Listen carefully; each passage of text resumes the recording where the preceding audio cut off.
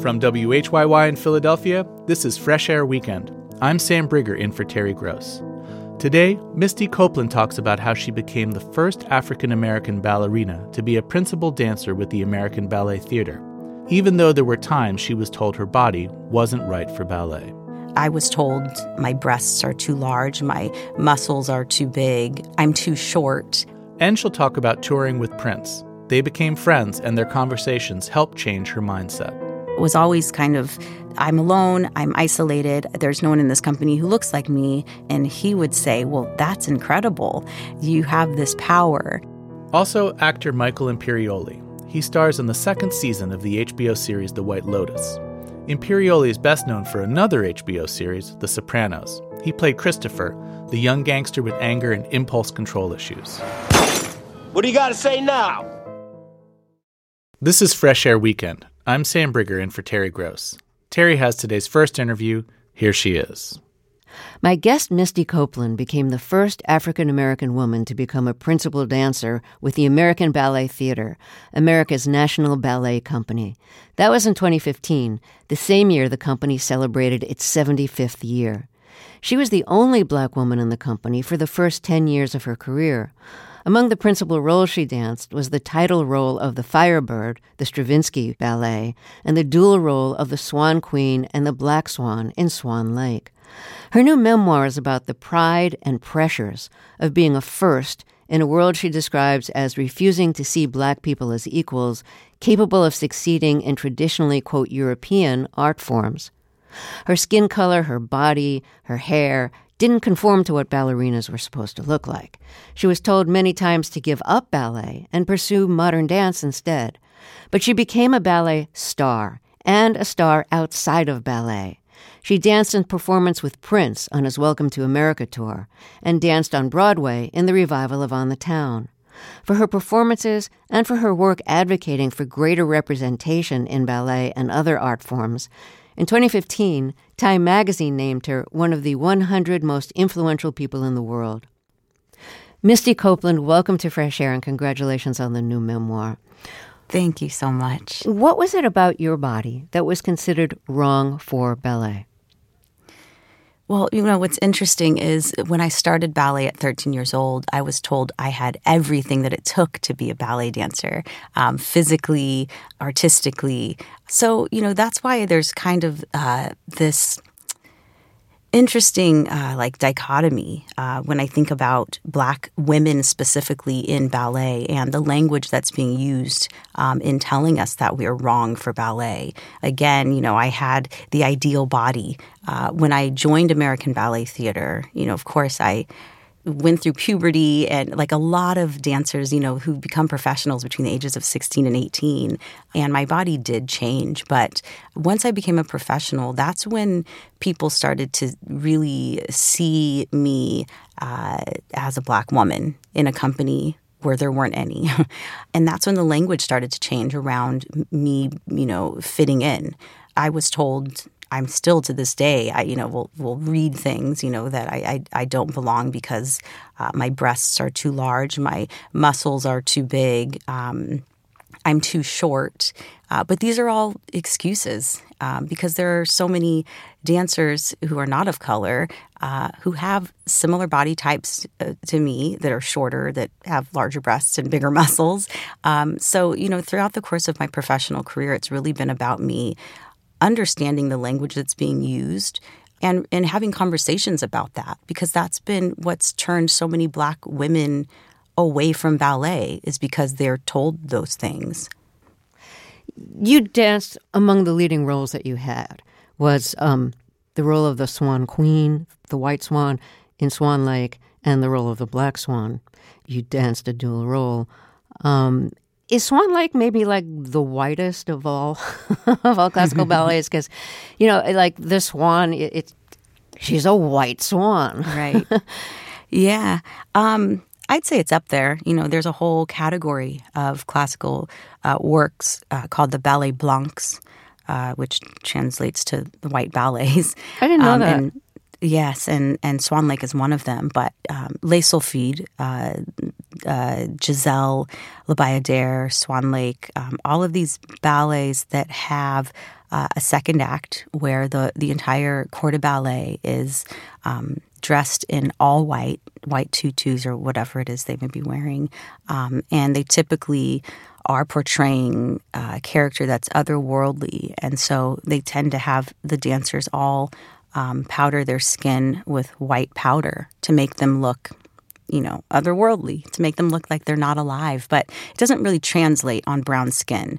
It's one thing just to cover the skin and make it not shine, so it doesn't look as human. It's another thing to have someone paint their skin white, and that's been the pattern of experience of Black women in these ballets, if they're even allowed to perform in those acts, in those ballets. But yes, what you just said, the fact that it's a white swan that we're portraying, and so many Black and brown women have been told that, well, she's a white swan. Like, why would we put a Black or brown body in that? So yes, it is. It was quite a big deal for me to portray that role at American Ballet Theater, or for any Black woman to portray that role. But my kind of argument, I guess, has always been that, we're playing characters. We're actors and actresses on stage. These dancers who are portraying the Black Swan aren't Black. And swans come in different colors. And again, it's taking on a role, and that's the true beauty of art. It's telling a story. It's becoming something you're not, and convincing people that they are in this world with you. Such a good point you just made, that to dance the role of the Black Swan, you don't have to be Black. Right. So, yeah. I think the first time you danced in the American Ballet Theater's Corps de Ballet was in Swan Lake, and you had to do what you just said. You not only had to use white powder, you had to use white foundation, yes, which is thicker than powder, right, more closely approximating a kind of paint. Yeah. What was your reaction? Can you compare your reaction to having to do that then, very early in your career, mm-hmm, and how you think about that now? Yeah. It's difficult for a young person who, you think about the history and the level of American Ballet Theater and what that company means for ballet. And to be this young, I think I was 19 at the time when I performed at the Metropolitan Opera House at Lincoln Center for the first time. A couple of years, maybe 3-4 years before that, I was living in a motel with my 5 siblings and my single mom. And now I'm, on the stage of the Metropolitan Opera House getting this opportunity. And it's kind of this pressure. It's like, well, this is what it takes to be in this position. You're getting this opportunity, so you have to fit in. And, I think that deep down inside, it was something that felt very uncomfortable for me. I think about my experience when I first started dancing in the small studio in San Pedro, California, and my teacher, Cynthia Bradley, who was a white woman, but was very kind of grounded and connected to all of these things we're talking about with race in ballet. And I remember her letting me wear skin-colored tights in a lot of the classical roles I was performing as a young person. When you say skin color, you mean white skin color, right? No, I mean my skin color. She was, which is not really allowed. I mean, things are changing today. That's why I thought you meant white skin color. I thought you Right. was trying to cover up. No, that's the norm. That's the norm, is that everyone wears pink tights, and that's representative of white skin. So it was something I was aware of when I was 19 and came into ABT, that I, would have to wear pink tights in all the classical works, and then having to go on stage and attempt to make my skin look like the other dancers. It chips away at you. As the years went on, it just, the more that I'd look around, and not see people who looked like me, not see other women who looked like me, and I'm painting my skin over and over, it was something I started to talk about. Whether it was with my colleagues, eventually with the artistic staff and with my artistic director, Kevin McKenzie. And eventually, maybe 7-8 years later, I would have that conversation with the wardrobe department, with hair and makeup, and kind of debate, what the sole purpose of this tradition is.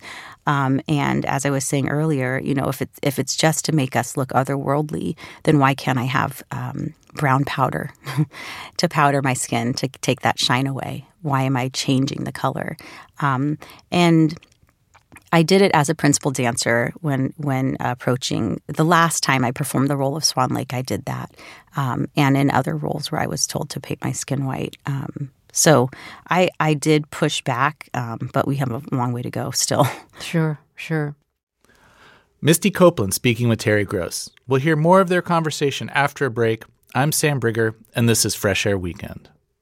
This message comes from NPR sponsor Teladoc. 92% of people who have used Teladoc have seen an improvement in their mental health.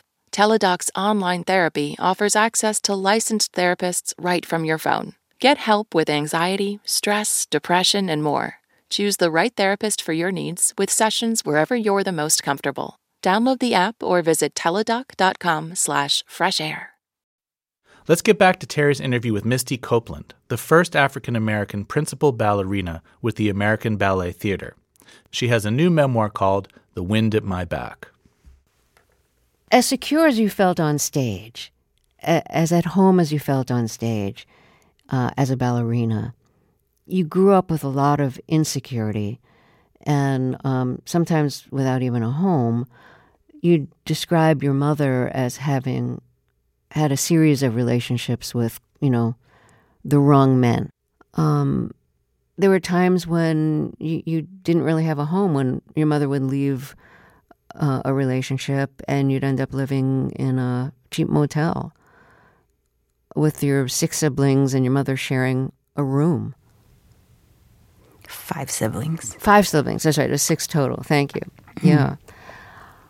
So from the time my family and I moved to Los Angeles, California from Kansas City, Missouri when I was 2 years old, for the most part, there wasn't a consistent place that we were staying in, I would say, except for the time that my mother married her 4th husband, that we actually had a home that we were living in. That was like the most stable our home environment was. I was between, I think, 7 and 9 years old. But it was after that divorce, so I 9, 10, something like that, that we were constantly moving from people that I didn't know that were friends of my mom's. We were staying on their couches. It was literally from like week to week, month to month that we were moving between people's homes or between motels. And so that was probably for like 3 years or something. It was really difficult to be in school, and I felt that I couldn't get close to anyone because I was so embarrassed about my home situation. I didn't want anyone to know what was going on, whether it was the relationships my mom was in, the abuse that was happening in the household. I just kept everyone at a distance because I didn't want them to know. And it was really stressful. It was really stressful to kind of keep up this facade of happiness. And it wasn't until ballet came into my life that I started to feel that I could like be a person in the world, like I could express myself. It was like I'd gone 13 years of my life without truly expressing what was inside of me or feeling comfortable in my skin. And it was ballet, and it was being in the studio, in the ballet studio, which felt so sacred. It felt so protective, and the same with the stage. And I know it's like the opposite of what people would think of performing. You're up there and you're so exposed and naked. And I felt the opposite. I felt like I finally found this place of comfort for the first time in my life. You started dancing ballet with the Boys and Girls Club of America. And your teacher there, Cindy Bradley, really believed in you and your ability to become like a great dancer. And because at the time you were living at a motel that was like 13 miles away from school and from the Girls and Boys Club of America. She decided that you should stay at her place with her husband and young son during weekdays so you could get to both school and to your ballet classes easily. Because your mother told you it's too much, you're going to have to quit ballet, which you didn't want to do. How did that change your life to be able to stay at your dance teacher's home, have her attention, have her be really devoted to you as her student, and also become like a surrogate parent? It was so different from anything I'd ever experienced in my life. You know, I was severely underdeveloped in every way, physically, mentally, emotionally. We had enough money to survive, barely, when I was living with my mother. And, what we were eating was not priority. It was just, what can we afford? Something as basic as that. When I lived at Cindy's house, I started to develop physically because I was getting nutritious food. I was having conversations, with Cindy and with her husband, conversations that I'd never experienced my entire life. Being one of 6 children, it's hard for, my mom, who's working several jobs and just trying to survive, keep us off the street, to have these intimate conversations with each one of us. I also just don't think it was really in her nature because of the way she was raised as well, this lack of communication. And I was forced to do that at Cindy's house. And I grew and developed immensely in the 3 years that I lived with them. It also was the first time I was in like a stable environment that wasn't chaotic, that I could like hear myself think. It was peaceful, and I could really just focus on the training, which is why I moved in with them, was to be able to, catch up on all the training that I missed out on by starting at 13 years old, which is late for, in ballet standards, because I would eventually go on to join American Ballet Theater with only 4 years of training under my belt. I can't let you go without asking you about Dancing with Prince. You danced with him in his Welcome to America tour. And when I say dance with him, I mean he was performing, you were dancing at the same time, kind of interpreting the music, and you danced on his piano. What did he tell you he wanted you to do and why he wanted you to do it when he first asked you to perform with him? He reached out to me.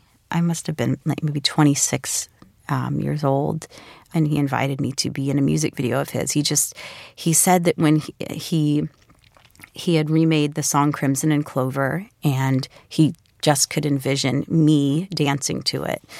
So that was the first thing that I did. He flew me out to LA, and I improvised on the set. I went straight to the set and improvised this choreography that he sat there watching and didn't really have much to say. But we developed a beautiful friendship over the years, and he eventually would invite me to tour with him. And then the ultimate experience though was performing on his Welcome to America tour, and especially the performances at Madison Square Garden. To see the way that he worked, his devotion to his craft and his eye for, performance. And it was just an incredible experience. But beyond, performing with him, it was the conversations we had. We talked about Raven a lot. We, talked about what it is to be the only. And, he kind of changed my mindset and way of thinking where, it was always kind of, I'm alone, I'm isolated, there's no one in this company who looks like me. And he would say, well, that's incredible. Your people are looking at you. You know how hard people have to work to be unique and different and stand out. And you have this power that a lot of people don't have, and, that you're surrounded by. simply by the way you look or your body. And I never thought of it in that way. And he just really changed the way that I looked at, the power that I held, rather than seeing it as a negative thing by, being Black in this European white art form. So what is the status of your dance career now? I am still a principal ballerina with ABT, though I have, been off, starting with the pandemic. And then I had my son, Jackson, 7 months ago. So I am still making my way back to the stage, and am hoping to be back on the stage with ABT in the fall, winter of 2023. Misty Copeland, it's just been a pleasure to talk with you. Thank you so much, and I wish you all good things when you return to the stage. Thank you so much for having me. Misty Copeland speaking with Terry Gross. Her new memoir is called The Wind at My Back. Our next guest is actor Michael Imperioli. He's very busy these days. This year so far, he's appearing in the HBO series The White Lotus. His first novel is being reprinted, and he's releasing new music with his band Zopa. Imperioli made his name as an actor in the influential TV series The Sopranos, playing Christopher Moltisanti, the violent gangster with impulse control issues who's got a father figure in Tony Soprano. Not a great role model. Imperioli's been thinking a lot about The Sopranos in the last few years. In 2021, he published a book called Woke Up This Morning, The Definitive Oral History of The Sopranos, co-written with Steve Schirripa, who plays gangster Bobby Bacala on the show. The book came out of the podcast they started during COVID called Talking Sopranos, where they went back and watched the whole series all over again. Michael Imperioli published his first novel, The Perfume Burned His Eyes, in 2017, and it's being re-released this December. It's a coming-of-age novel set in 1976 New York, and one of the characters is another, perhaps flawed father figure, Lou Reed. But let's start with The White Lotus, the Emmy-winning HBO series created by Mike White. In the second season, Michael Imperioli plays Dominic DeGrasso, a successful Hollywood producer with a sex addiction who's destroyed his marriage by cheating on his wife a lot. He's reluctantly gone on vacation to Sicily with his father and son to find their family roots while staying at the luxurious White Lotus hotel chain. And he secretly contracted a local sex worker to stay the week with him, which is causing him a lot of shame and guilt as he hopes to change and save his marriage.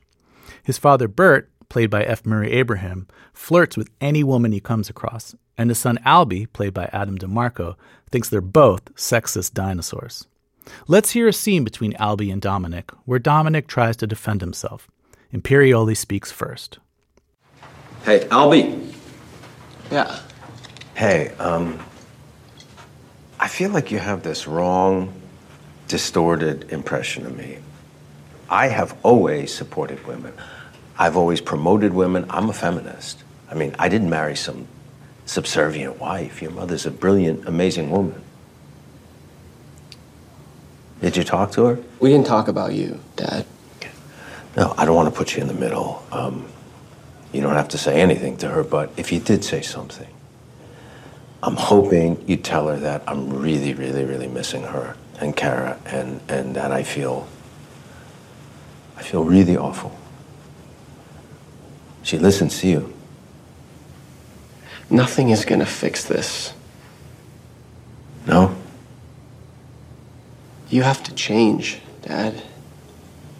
You have to stop doing what you're doing and actually change. I know that, and I have changed, and I am changing. I can change. Oh, yeah? Yes. I can be the man she wants me to be again. That's our guest, Michael Imperioli, in the second season of The White Lotus. Michael Imperioli, welcome back to Fresh Air. Thank you for having me. So your character, Dom, is on this trip with his father and son, which he's very reluctant about. And he's kind of stuck between them, both generationally, but also like in terms of his relationship to women. As I said, his father, Bert, is really lecherous. He cheated on his wife, but he says, those were peccadillos. I'd never loved them. I loved my wife. But your character also is cheating on his wife, but he feels a lot of shame. He has sex addiction and compulsion issues. his son doesn't really see a distinction between them. Can you talk about how you decided to play Dom? Dominic is wrestling with doing things he doesn't really want to do and feeling kind of propelled to do them once he gets kind of that bug in his head. And as soon as he's done with it, this, wave of guilt and remorse and regret come over him all the time. And he realizes he doesn't want to be doing these things. Probably at some point in his life earlier on, he did them without being conscious of these after effects, justifying them, felt entitled to them, compartmentalizing them, but that kind of faded away, and he's really seeing the effects of his action, both on himself and on his psyche and on his family. This is an issue that I've thought about a lot, like how men's behavior changes over generations and how much amount of change is available to you based on like the era you're living in, based on your generation. That seems to be playing out as well in your character. It does. It definitely does. Bert, who's 80 years old in the show, right? Who were his role models? You're talking about going back to early part of the 20th century probably, and maybe earlier. So his role models were rooted in, traditions of patriarchy, and he didn't really see probably much diversion from that, and felt that what he was doing was okay. Whether or not Bert was a sex addict, I don't know. Addiction really is something that a person has to define for themselves, at least in my opinion. But Dominic's, that conversation you played with him and Albie, Dominic really believes that. And there's probably evidence that he has supported women and promoted women and feels like a feminist. There's probably evidence that he can point to prove that point. Yet at the same time, there's this other side to him that's, participating in exploitation possibly of women,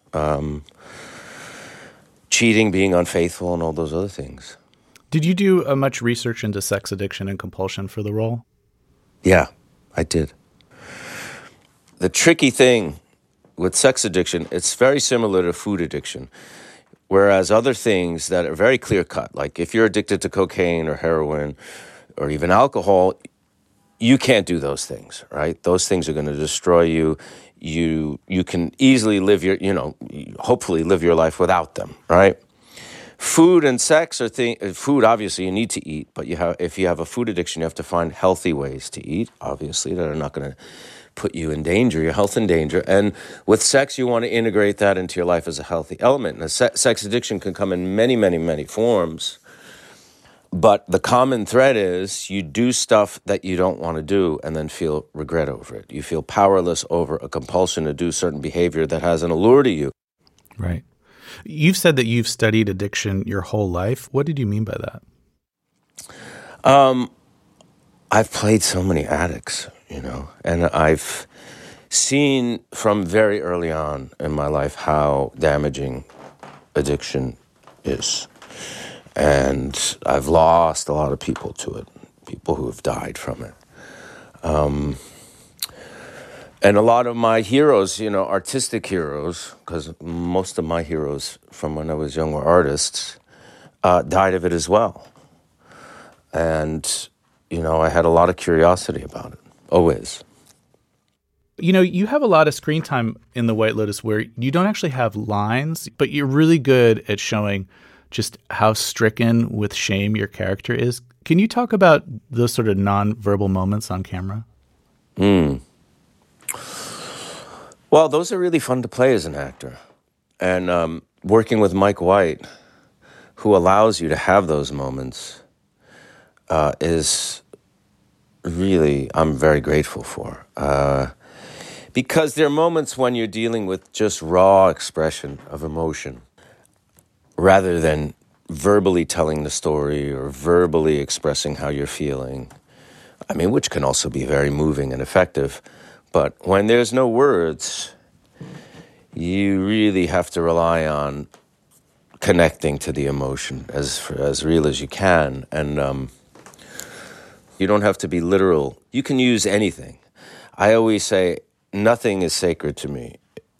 In my imagination, if I have to use something really horrific or really inappropriate or something that I would never share with anyone, tell them this is what I'm thinking about, but if it's going to create the right thing, the right emotion for that scene, I'll use it, and then I'll just put it away. Once I use it, it's done. I don't even think about it ever again. You're able to remove that from your mind? Yeah, and I'll never, I don't go back over it, and it's not something that I carry after, you know what I mean? Michael, let's take a short break here. If you're just joining us, our guest is Michael Imperioli, who stars in the second season of the HBO show The White Lotus. More after a break. I'm Sam Brigger, and this is Fresh Air Weekend. Today we're talking with actor, writer, and musician Michael Imperioli. He stars in the HBO show The White Lotus as a sex-addicted Hollywood producer on vacation in Sicily with his father and son. He also published an oral history of The Sopranos last year, and his first novel, The Perfume Burned His Eyes, is being reprinted next month. And he's got a band called Zopa that's releasing new music. You said in the book that you based Christopher Moltisanti on someone you actually knew, that you don't say who it is and the person doesn't know, and you'll never say who that is. But I was just wondering, what was it about this person that influenced the character? Well, there were some very literal things, that parallels, like being from kind of not New Jersey, but a similar kind of New York adjacent, kind of place. Addictive things, and brushes with the mob. He wasn't a mobster, but he had some brushes with them. But particularly what it was this person who I knew when I was a lot younger was very hyperbolic in his expression of emotions, to the point where sometimes I wasn't sure if he was acting or not. He was very big that way, you know what I mean? Like especially when he felt he was being slighted or expressing injustice, feeling that kind of thing, which Christopher always felt like he was unappreciated and being slighted and being kind of looked over. But he would express it in such a huge way, totally uncensored, that I would always be like, it almost looked like a performance, and which is a little bit risky to do as an actor because you don't want it to seem like a performance. Right. You want it Someone might say real, you're being over the top or something, right? Of course, which he was, but that was that's who the character was. When you were working on the show, do you ever hear from someone who said they were part of the mafia and either criticized or praised like how the show was portraying the mob? I met a couple of people who said they did what I did, but for real, which means that they probably didn't. Because anybody who really was in that life is not going to say it. I was introduced to someone by Tony Sirico, who played Paulie Walnuts on the show, with the knowledge that he was a captain in, I think, the Genovese family, someone Tony knew for a long time. And he said he could give me he could show me the real way to strangle somebody with a whatever piano wire, or however they did it back then. He was kind of joking, but probably kind of not. He's gone too. So the mob guy who told me that, I wouldn't say his name anyway, but he had passed away. But Jim got a call in the middle of the night, maybe after season 3 or something like that, an anonymous call, unknown number. And Jim answers like, hello, and the guy's like, hello. And Jim's like, yeah. The guy says, look, we like what you're doing. You're doing a good job, but you got to know one thing. A Don never wears shorts. Click. And then the guy hung up. And Jim never found out who he was or how he got his number or anything like that. I mean, that's funny, but it's also kind of scary. Yeah.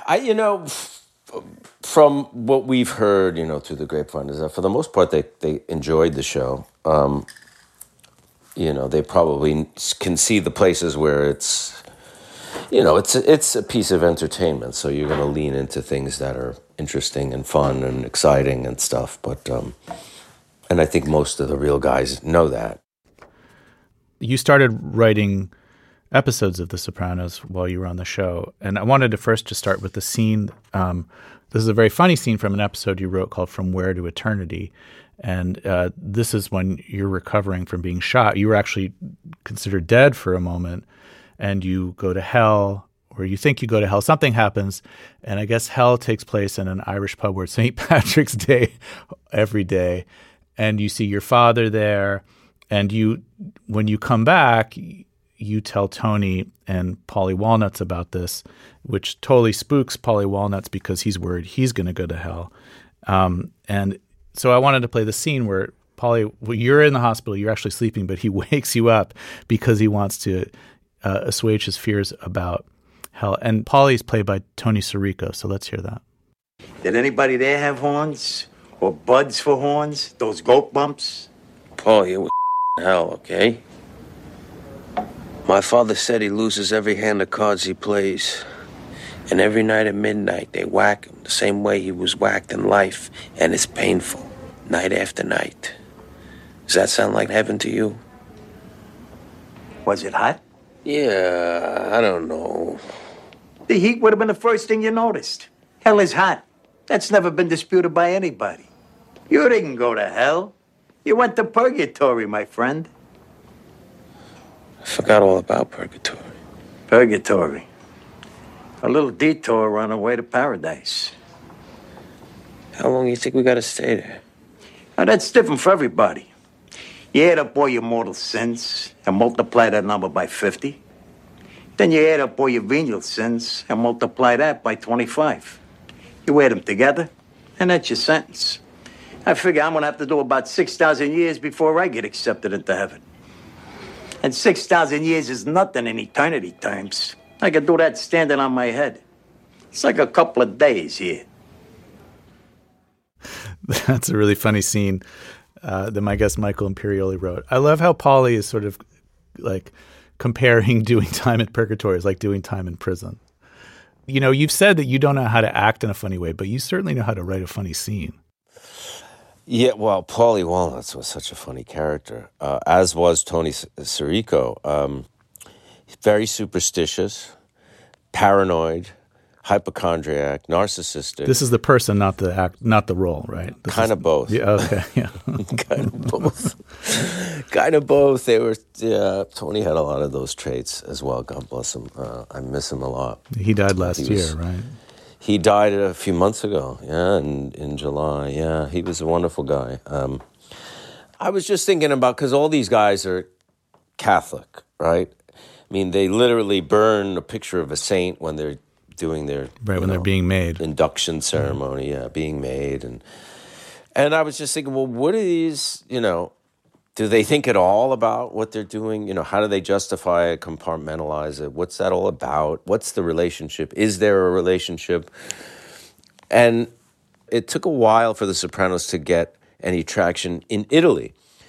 It was very popular in a lot of countries, a lot of European countries, before it got popular in Italy. And it is popular now. And the reason was the idea of a mobster going to therapy to Italians just didn't make any sense at all. Because they're just like, he's a mafioso. Why is he, why in the world would he go to therapy? It's just a very different way of looking at it. But eventually I think they started watching, and a lot of people in Italy really like it. In your book, you said that Tony Sirico used to identify very closely with the character Paulie, and that he was like protective of how Paulie was written. How did that work out? He was really protective. There was a line written. It was an episode early on. Actress Karen Silas played a madam who was friends with Makazian, the crooked cop played by John Hurd. And John Hurd's character kills himself. Makazian kills himself, and then Tony goes to see this madam who was a friend of, Makazian, and they're talking about Paulie Walnuts, and she said, Makazian always liked you, Tony. He didn't like Paulie. He thought Paulie was a bully. Well, Tony read this in the script and was infuriated and went to the writers and said, this is wrong. Paulie is not a bully. And I'm not saying this line because Paulie, he's not a bully. And you got to change that line. And they never changed anything on The Sopranos. You couldn't improv. You couldn't change a comma. And the writers, for some reason, they took this into consideration and went back to him and said, well, what if we change it to, he thought Paulie was a psycho, and Tony went, I'm fine with that. And he would do his own hair, right? He would swoop up the gray part of his hair and do those wings. Yes. Well, he would, when you do a TV show, you come to work in the morning, you go to the hair and makeup trailer, and the team does your hair and cuts it if it's needed and styles it and stuff. And he came to work, he didn't even go in the makeup trailer because his hair was already done. He did it at home. He had some kind of mysterious process that he woke up very early in the morning for and air dried it with tons of hairspray and I guess styling product, and had it dyed by this, his barber. Those wings, the white wings in his hair he would get that done before the season started, and maintain it himself. It was an iconic look, yeah. Paulie has a different last name, but he's called Paulie Walnuts. Do you know why that's his nickname? There were a couple of theories. One was that he's a hard nut to crack, which I never put much into that theory. And then one was he was supposed to hijack a truck full of television sets, and it turned out to be a truck full of walnuts, which was not as lucrative, and turned him, and earned him the nickname Paulie Walnuts forever. That's great.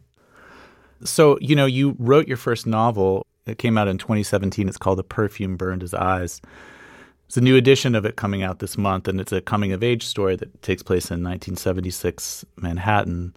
It's a 16-year-old boy named Matt moves from Queens with his mom to an apartment building in Manhattan, and upstairs from him lives Lou Reed and his lover Rachel Humphreys, a trans woman who was like Reed's muse through the mid-'70s. If you've heard Coney Island Baby, you know that he shouts out to her at the end of that. So how did you come up with the idea of writing Lou Reed? It seems like he was a big influence on you. Yeah. I had attempts at writing fiction before, both short stories and longer form, I guess, novels, many times for many years, and never got anywhere with it. But I wanted to write a coming-of-age story because in 2013, my middle child was 16 and was going through, usual difficult 16-year-old problems, and I wanted to find a way to relate to that. So I started writing this coming-of-age story about this kid who moves, his mother inherits some money, and they move from blue-collar working-class neighborhood in Queens to a rather posh East Midtown, doorman building, a distance that's, 2 miles maybe as the crow flies, but very, very different.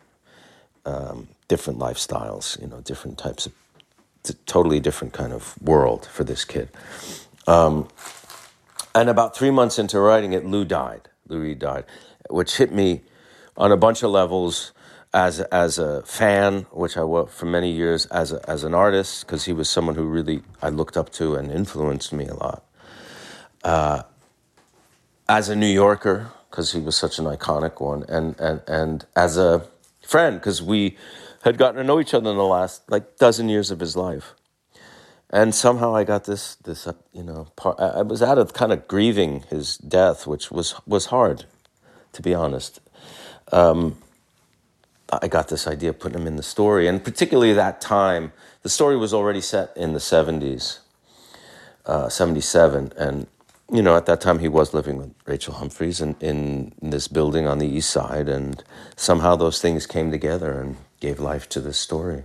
Yeah, you have Lou Reed working on 2 songs in your novel. One is Street Hustle, which is like one of my favorite songs from anyone. It's a beautiful and dark song about love and death and loss. And I think people think that that's inspired by his breakup with Rachel. It definitely is. Yeah. But then the other song that you have him working on is The Blue Mask, which is a really different song. Like it's full of this violent imagery and like sadomasochism. I've never really gotten an understanding of what that song's about, but definitely about suffering. Like, why did you choose to write about that song? Well, I love that song. It's a song that I really love. One of my favorite guitar players of all time is on that song, Robert Quine, who played with Lou for a number of years. And the night, well, I had met Lou before he knew, we had encounters before he knew who I was, but when we finally kind of got introduced at a concert in around 2001, and he invited me backstage and we became friends. But that night he played the Blue Mask, which he didn't always play at that time, I think, in the repertoire, and it just blew my mind and made me love that song even more. And, you know, I just thought lyrically it just worked for where the kid was, you know, because he's experiencing a certain amount of darkness in his world and violence and trying to make sense of it and, you know, just trying to survive it. And that song, I think, both terrifies him and inspires him in a way. In the last section of the book, it seems like it could be written from your character's point of view or from you. It's contemplating Lou Reed after he's died, and you say something like, I mourn for the loss of you. I also mourn for the loss of my younger self. I mourn for the way the city was where I lived. Is that you coming across on the page? Sure, absolutely. I mean, the book is not factual or autobiographical. Sure. You know, some people who knew Lou thought that I knew him then and that was my story, you know, which I took as a compliment if they knew him and kind of felt that there was some, you know, accuracy to the storytelling there, which is cool. But you're not old enough to be 16 in 76, right? No, I was 11 in 77. No, but emotionally, I was very young when I kind of got to the city and, you know, started experiencing a very different world, you know. And some of that was very dark, I'll be honest with you. And some of it was fantastic. And much of it was strange and new, you know. So I understand that aspect of the story and what the kid's going through. Finally, I just have to ask you about what sounds like a slightly odd Imperioli family tradition. On Christmas Eve every year, you would watch Midnight Cowboy with your father and your brother. For anyone who doesn't know that movie, it's a very gritty and bleak depiction of New York 60s hustlers. It's not a movie that screams Christmas Eve. No, and I did a movie with Jon Voight once, who I think is just one of the best that's ever done movies. He's just awesome. And I told him that, and he said, "Wow, that's very sweet. It's a little sick, but it's very sweet." Yeah. Well, I guess that's what family traditions are like sometimes. Yeah, that says a lot about our family, doesn't it? I mean, so it's like as bad as Christmas can be, you know, so you might have a really bad Christmas that year, but it's not going to be as bad as, you know, what these characters are going through in Midnight Cowboy. So in that way, it's very positive and uplifting, you know. It sets the bar low for your expectations of Christmas. Sets the bar low for Christmas. There you go. Well, Michael Imperioli, thanks so much for being here. Thanks for having me. It was a fun conversation. Michael Imperioli stars in the new season of the HBO series The White Lotus. Fresh Air Weekend is produced by Teresa Madden. Fresh Air's executive producer is Danny Miller. Our technical director and engineer is Audrey Bentham. For Terry Gross, I'm Sam Brigger.